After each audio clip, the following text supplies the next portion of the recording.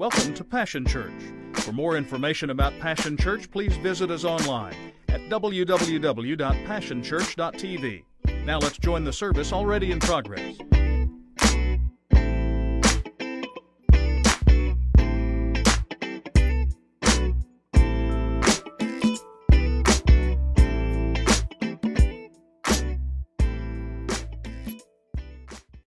Changes, and so we're glad that you're here. Well, welcome.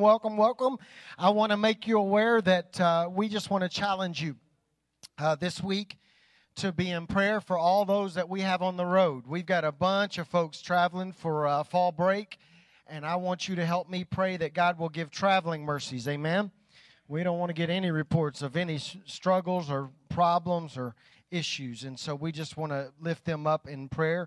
And it's just that season, and we're thankful that the Lord looks after us. Well, we're delighted this morning to have some special guests in the house. Johannes' dad and brother are here from Germany.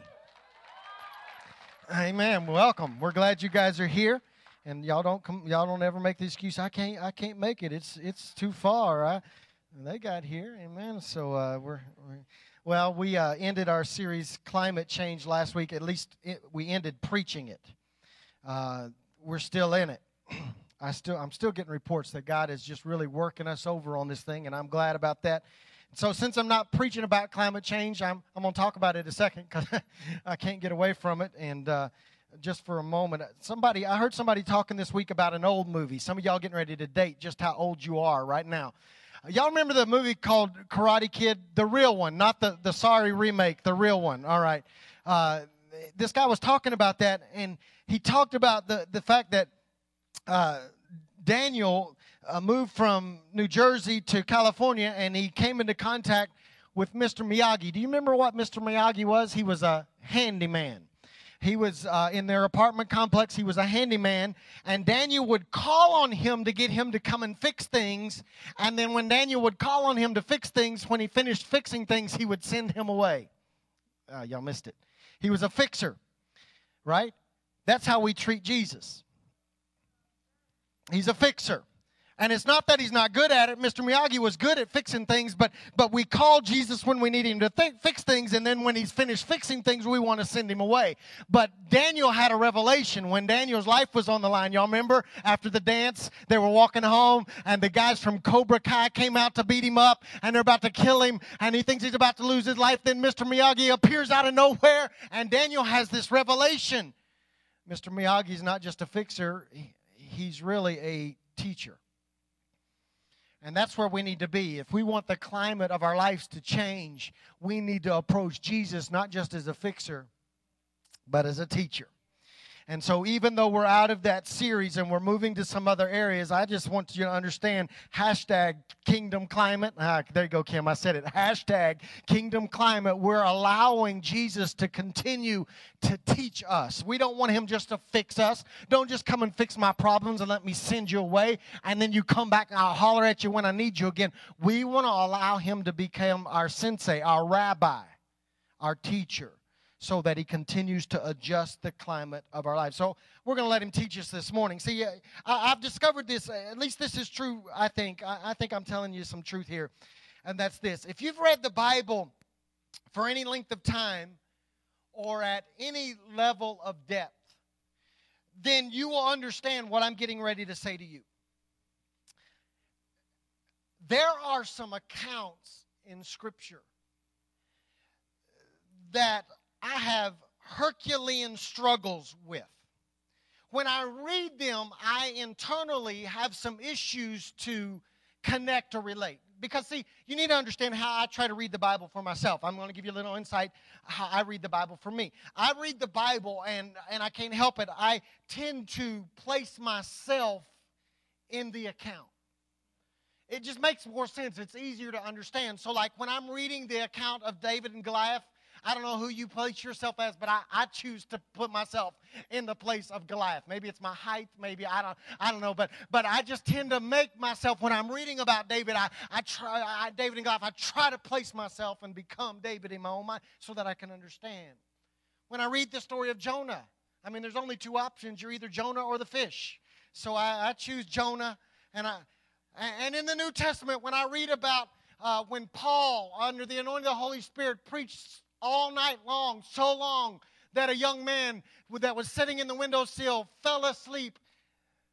Well, I can relate to that one, so that I don't have any problem with that one. But there are some struggles that arise when I read certain accounts. And the issue I have is this, is that in these accounts that I read, the narrative, as hard as I try, the narrative of what I read, I just can't seem to marry my own experiences with what I read.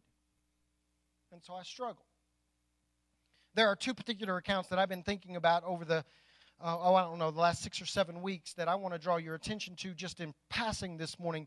There are two accounts I have issues with that I struggle to understand. Not all the aspects of the accounts, but certain aspects. Let me see if I can help you this morning. The first one's found in John chapter 4. It's the story of the woman at the well.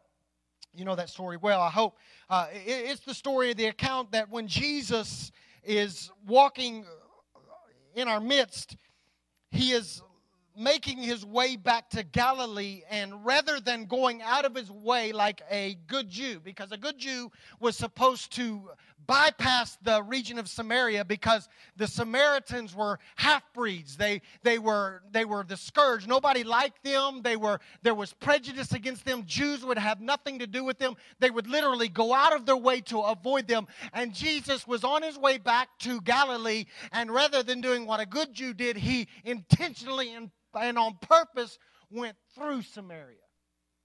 And you remember the account. He comes to the outskirts of town and alone in the middle of the day, which is a sermon in of itself because it speaks to the status of this woman in the community because she wasn't there with all the other women. When all the other women came to the well to get water, she was all by herself, showing us that she probably didn't have a lot of friends and that she was shunned by the other women and nobody wanted to be around her. And Jesus comes through the outskirts of the town and he stops at this well, and there's a Samaritan woman there, and he starts up a conversation with her, and he asks her for a drink. And as she's debating with him about how he's going to get a drink, he begins to share words of wisdom and knowledge about her life. And in the conversation, he says to her, "You have been married 5 times, and the man you're living with right now is not even your husband." He read her mail. And interestingly enough, that was all the insight that was needed. Imagine that. To cause this woman to realize that this Jew was no ordinary man. In fact, by the end of their conversation and their dialogue, she concludes that Jesus is in fact the Messiah. And I understand all of that, and I have no issues putting myself into that. But here's where my struggles begin. Because the very next scene is this. She has this conversation with Jesus. He tells her all about herself. She runs back to her village, and she begins to share the news that she's found a man that must be the Messiah because he told everything that I ever did. Now here's the struggle. The end result is that most of, if not all of the villagers come out and meet Jesus, and they become believers in him because of her encounter with him. Okay, that's number one. Y'all wondering where in the world I'm going. The second one that I struggle with is very similar. It's Mark chapter 5 and 6. It's the account of the demon-possessed man.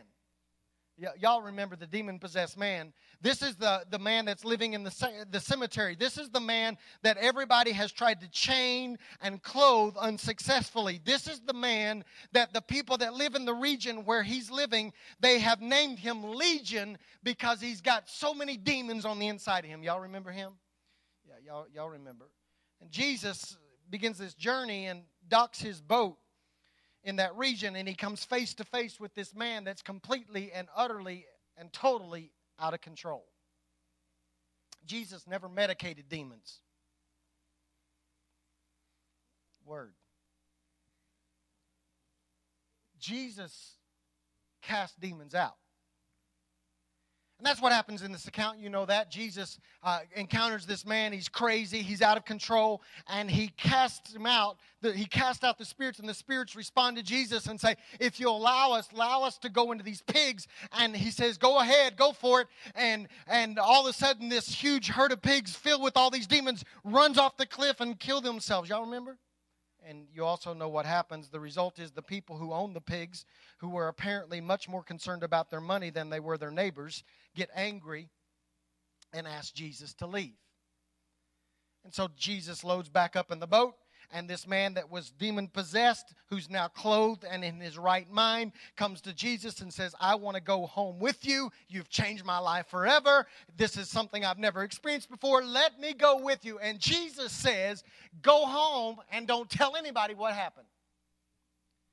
And the man obeys and disobeys.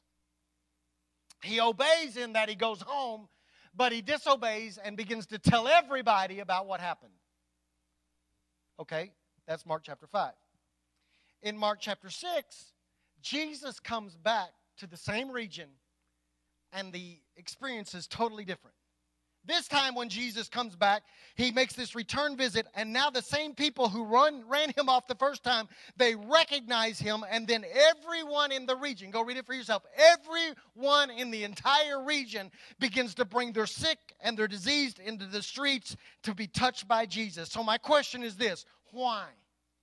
Why run Jesus off the first time and then on a return visit embrace him so enthusiastically?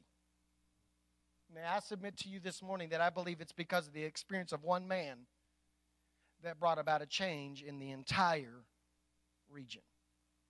Okay, so I can boldly state with no problem this morning that when I begin to read those accounts that I get it. I can place myself in the story enough to recognize that Jesus, like he confronted the woman at the well and like he confronted the demon-possessed man, I was just as bound, I was just as crazy, and I was just as messed up before I met Jesus as they were. When I read the accounts, I willingly testify that I was lost. I was just as desperate, and just as needy of a Savior as the wild woman or the chained man. I can relate to that. I can understand, and I can read myself into the lostness of those individuals. Anybody else want to testify this morning? You too, huh? At least 3 of you. Okay. But here's my struggle. I can see my lostness in these folks, but my experience has not been that once Jesus changed my heart and redirected the path of my life, I cannot understand or read myself into the account to the place that an entire town or a whole region turns their heart to Jesus as a result of my encounter.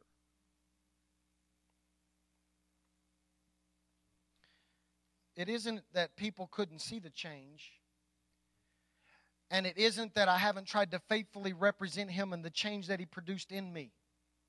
It was just that my experience didn't produce that kind of change in the places I lived. And I would venture a guess that that is true for most of us sitting in this room this morning. And I would also venture a guess that fact that your experience with Jesus has not produced that kind of change, and you struggle to read yourself into that part of the account, that I would venture to guess that probably bothers some of you like it has bothered me. So what I want to do this morning is I want to draw your attention to another account that I believe is going to help you, because it's helped me. Now, I want you to notice something. I'm going to stop right there. Here's the disclaimer. Notice I said help you. I did not say let you off the hook. I'm going to say that again. What we're getting ready to read will help you, but it does not let you off the hook. And the reason I say it that way is because if we're not careful, what we do is we allow the fact that we don't and can't relate to this regional transformation that we see in those accounts, we allow that to become an excuse or a justification to refuse to do what we can do. And so I want to help you. And since those accounts are so foreign to most of us, I want to go into one that gives us a place and an assignment and see if it doesn't help us. Join me in John chapter 1. I'm going to read to you beginning at verse 35 and read down through verse 49. Read yourself into this account. I think you can. I think you should. I think we ought to. I think we will.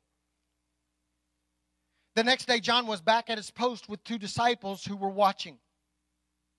And he looked up and saw Jesus walking nearby, and he said, "Here he is, God's Passover lamb." And the 2 disciples heard him and went after Jesus. And Jesus looked over his shoulder and said to them, "What are you after?" And they said, "Rabbi," which means teacher, "where are you staying?" And he replied, "Come along and see for yourself." And they came and saw where he was living, and they ended up staying with him for the day. It was late afternoon when this happened, and Andrew, Simon Peter's brother, was one of the 2 who heard John's witness and followed Jesus. And the first thing he did after finding where Jesus lived was to find his own brother Simon, telling him, "We found the Messiah," that is, Christ. He immediately led him to Jesus, and Jesus took one look up and said, "You're John's son, you're Simon. From now on, your name is Cephas, or Peter, which means rock." And the next day, Jesus decided to go to Galilee, and when he got there, he ran across Philip and said, "Come and follow me." Philip's hometown was Bethsaida, the same as Andrew and Peter. And Philip went and found Nathanael and told him, "We found the one that Moses wrote of in the law, the one preached by the prophets. It's Jesus, Joseph's son, the one from Nazareth." And Nathanael said, "Nazareth? You've got to be kidding." But Philip said, "Come see for yourself." And when Jesus saw him coming, he said, "There's a real Israelite, not a false bone in his body." And Nathanael said, "Where did you get that idea? You don't know me." And Jesus answered, "One day, long before Philip called you here, I saw you under the fig tree." And Nathanael exclaimed, "Rabbi, you are the Son of God, the King of Israel." I want you to notice the difference between the accounts that I alluded to earlier and this one. I want you to notice that in this account, 2 of the closest of Jesus' followers, they come after Jesus. They're following John, and they hear John's testimony about Jesus, and they leave their post from following John, and now they begin to follow Jesus. And after they encounter Jesus, their response is to do this: go and find one. They go and influence one person. They double themselves, if you will. There's no immediate regional transformation, but there is transformation nonetheless. There's no citywide revival, but there is revival nonetheless. They double themselves. So this account gives us a place to land. If you're like me and you struggle to read yourself into the account of the woman at the well, where an entire village comes to know Jesus because of her encounter, or if you're like me and you struggle to read yourself into the account of the demon-possessed man, where an entire region acknowledges that Jesus is the Christ, the Son of the living God. If you're like me, what this passage that I just read to you does is it gives us a place to land, and it gives me a mandate. And here it is.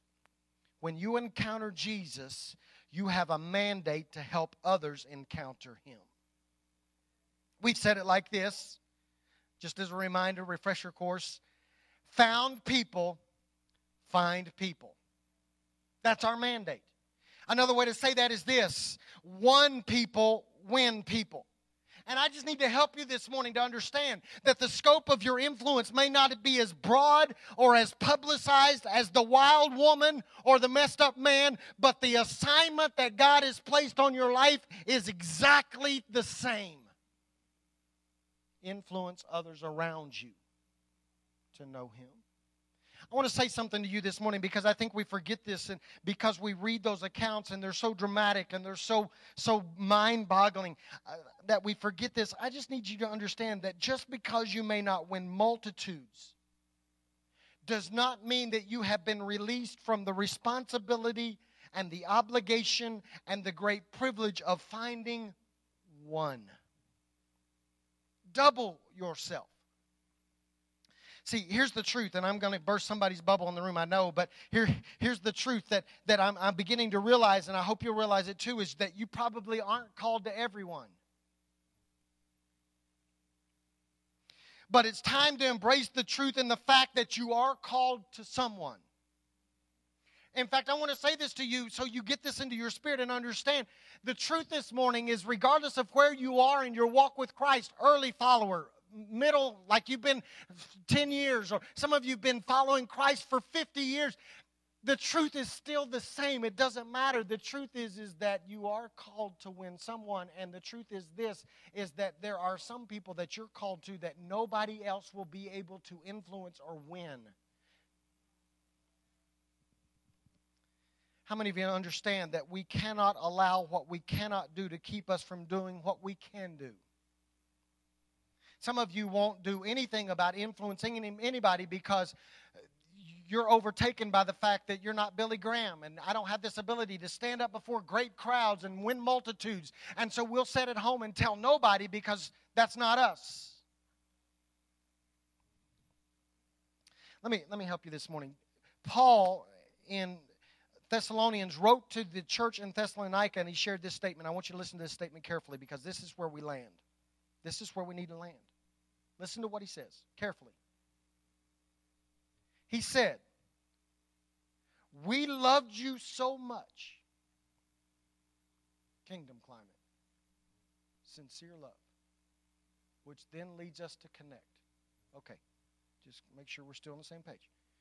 We loved you so much that we shared with you not only God's good news, but our lives too.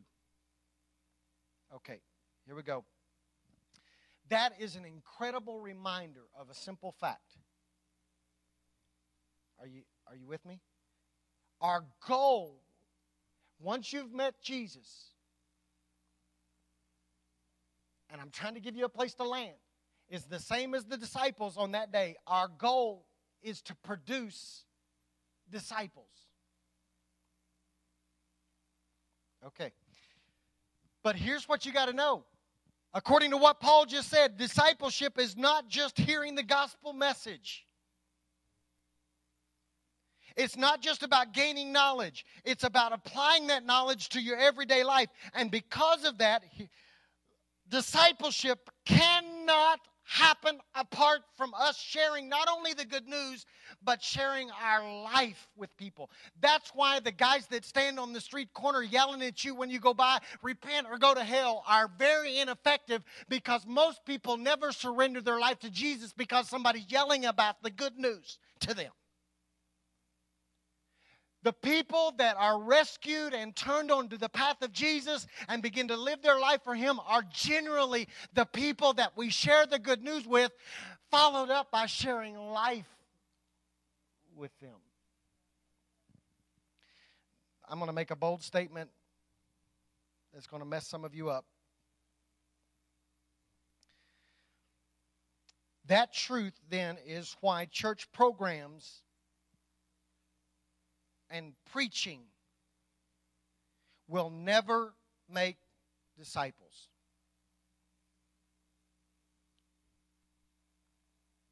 I just want to see how that's going over, because that flies right in the face of how most of us view church, because we think if the church had the right programs, then everybody would be transformed. And if we had a better preacher, man, if he could just preach a little bit better, he's all right. But if he could just preach a little bit better, then everybody would be transformed. How many of you know you can sit in here week after week and hear me preach and never be transformed? So the truth is then that church programs and preaching are part of the discipleship process. But they can't pull it off by themselves. In fact, what it means then is that if the church is completely responsible for the discipleship process, we are miserably doomed to fail. Because discipleship requires daily life investment with others. So what does that mean for us? That means I'm glad to see you every week.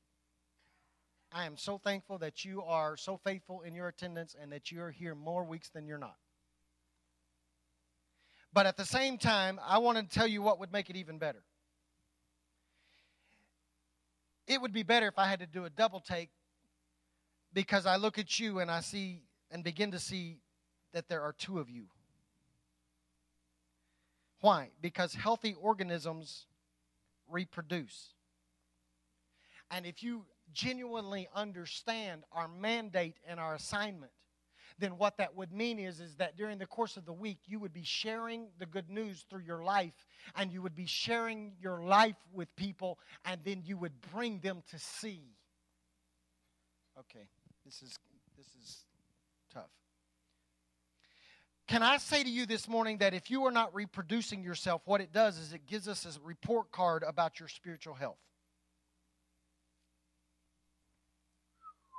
Okay. In fact, this is harsh. In fact, the amount of evangelism you do reveals how happy you are in your relationship with Jesus, because we have a tendency to talk about what we're happy about. Because I heard some of y'all talk about like cars and football and restaurants and vacations, but I just haven't heard much talk about Jesus.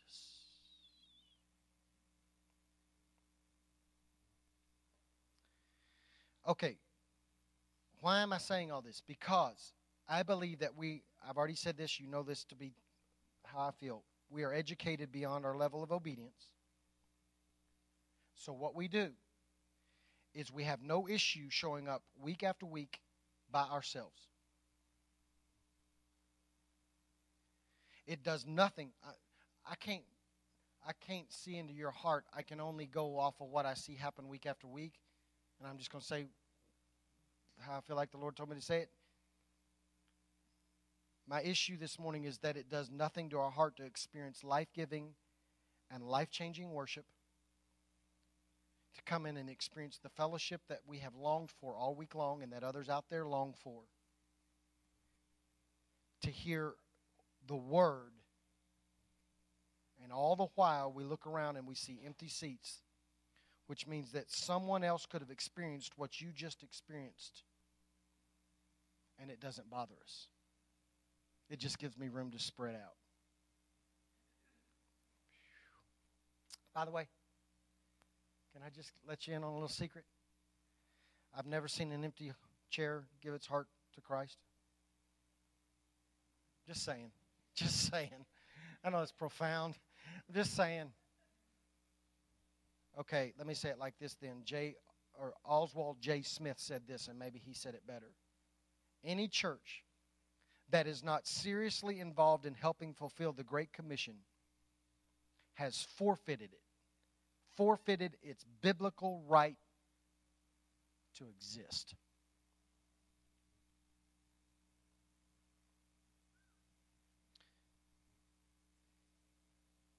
But you don't understand, Steve. I can't seem to get the attention of my entire neighborhood.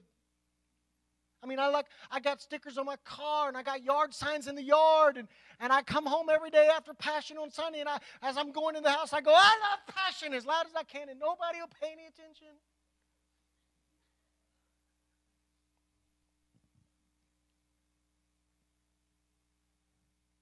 Welcome to my world. Welcome to most of our worlds. I don't even know anybody in this room that could honestly say that the encounter you've had with Jesus has changed an entire town or had such a regional impact that revival broke out because of you. So here are my questions, and then we're going to do something this morning I hope that will help. Here are my questions. Who do you know? Here's maybe a better way to question. Who do you have influence with? Who could you bring to see?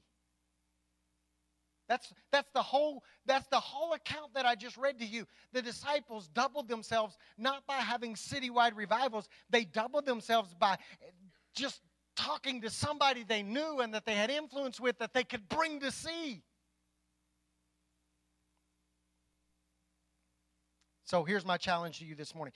It may not be an entire village, but I am challenging you to get double vision, to bring one, to share your life with them all week long so that when Sunday rolls around and they want to come and hang out with you, you go, well, come and hang out with me at church. I'm going to bring you to see why I am the way I am.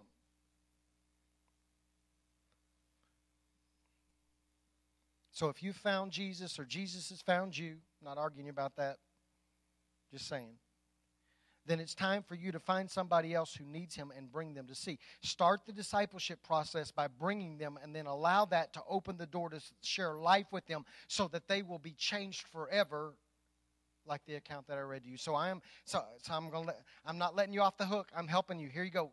You're never going to go to another church and hear it just like this, what I'm getting ready to say, okay? Here it is, right here. I am not telling you to go out and change your world. Let's be realistic. I know you got like 500 likes on Facebook. That's not friends. I get it, but they're not really friends. So I'm not telling you to go out and change the whole world. I am asking you to simply start with baby steps and double you. So let's change the question from this. How many? Let's change it to this. To who? One of the saddest commentaries on our life will not be whether or not we won our city to Jesus. Because most of us don't have that kind of influence. One of the saddest commentaries on our life will be this. They didn't win one. Not one. Not one family member, not one classmate, not one neighbor, not one co-worker. They literally encountered Jesus. He changed their life, and then they kept Jesus a secret from everybody around them for the rest of their life, went to the grave, went to heaven, and never brought one person to see. That is the saddest commentary. You're not going to be held accountable. Did you hold any citywide crusades? Because most of us don't have that kind of ability or platform. But we do have a mandate and a responsibility to win one. So I'm not trying to guilt you into evangelism. I am simply trying to remind you of our mandate and our great privilege and ask you this question. When was the last time you brought one? How many months have gone by? How many years have gone by? How many decades have gone by that you came to church week after week after week and sat in either this church or another and never, during the course of the week, shared your life enough that somebody wanted to come with you to see Jesus? Double vision. I want the ushers to come. This is what we're going to do. We're going to have 4 stations this morning. 2 in the back, 2 in the front, to make it easy for you to get to them. They have a card. It says double vision on the front. On the back, there's a slot for you to write down the name of one person. And the challenge that I'm placing on us is this. Because we are working so hard to establish Kingdom Climate, people should want to be a part of what we're building. Then I'm asking you then, because the only way they're going to be a part of what we're building is you. You have influence with one. I don't have the influence with the person that you have influence. You have influence. And so what I'm asking you to do is, here in a moment, I'm going to release you and ask you to go to one of these ushers, take one of the cards, and on the back, there's a slot. You're going to write down one name, and over the next 6 months, I'm asking you to intentionally try to double yourself. Think about the implications of that just a moment. You may not have as much space. They might park in your spot. They might get the last cup of coffee.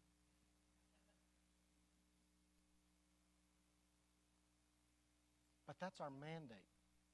That's our assignment.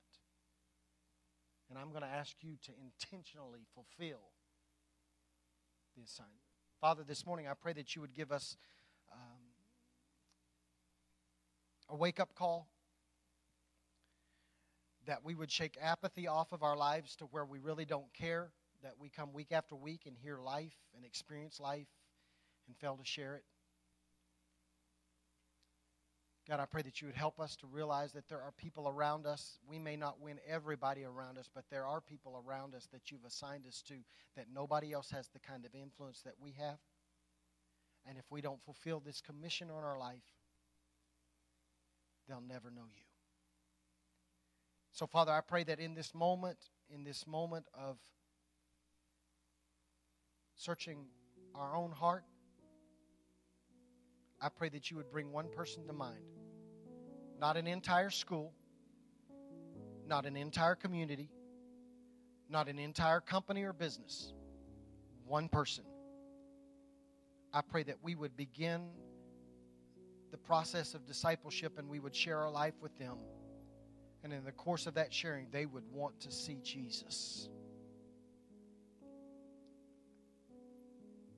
I ask you would accomplish this. In Jesus' name, amen. Would you stand with me this morning? This is how I'm going to ask you to do this. I want you to move out. I want you to go to one of these ushers, grab a card. I want you to go back to your seat, or maybe you want to stay here in the front. I want you to spend a few moments in prayer and ask God, who do I need to double? Who is it that you've assigned me to win? Write their name on that card. And when you're finished, you can take your seat again, and then we'll close. But I want you to do this. Let's do this together this morning. Come on, I release you this morning to get one of these cards.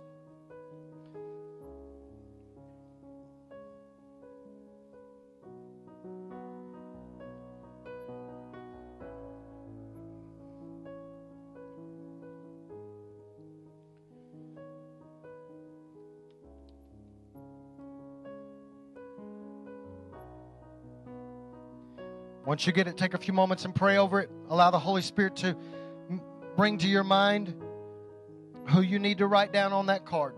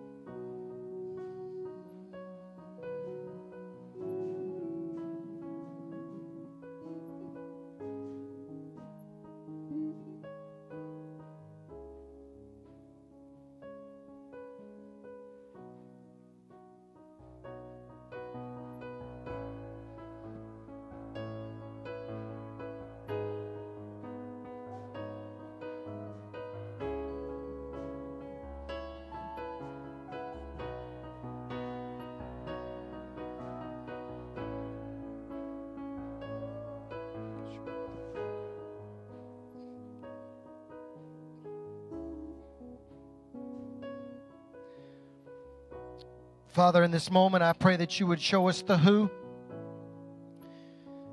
I pray that you would change the question in our own mind from how many to who. I pray that each and every one of us would take this as a mandate and an assignment that is close to your heart, because we believe that found people find people and that won people win people. Father, I pray that we would become involved in the discipleship process and quit laying the discipleship process all off on the church or to a preacher, but instead we would become individually involved and we would go out and influence one person, just one person, because we never know, leading that one person may start a revival like we've never seen before. I pray that you would assign in our own hearts. I pray that we couldn't get away from it.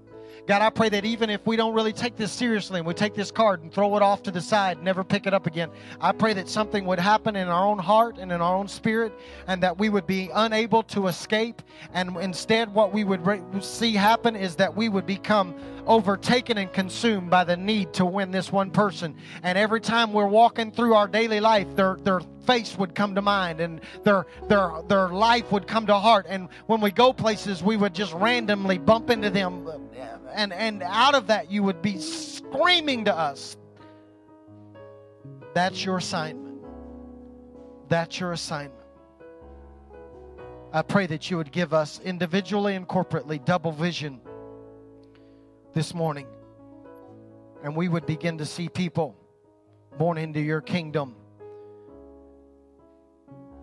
based upon our own ability to share our life and to share the good news as we share our life. And Father, we'll give you the glory for it in Jesus' name. And everybody said, amen.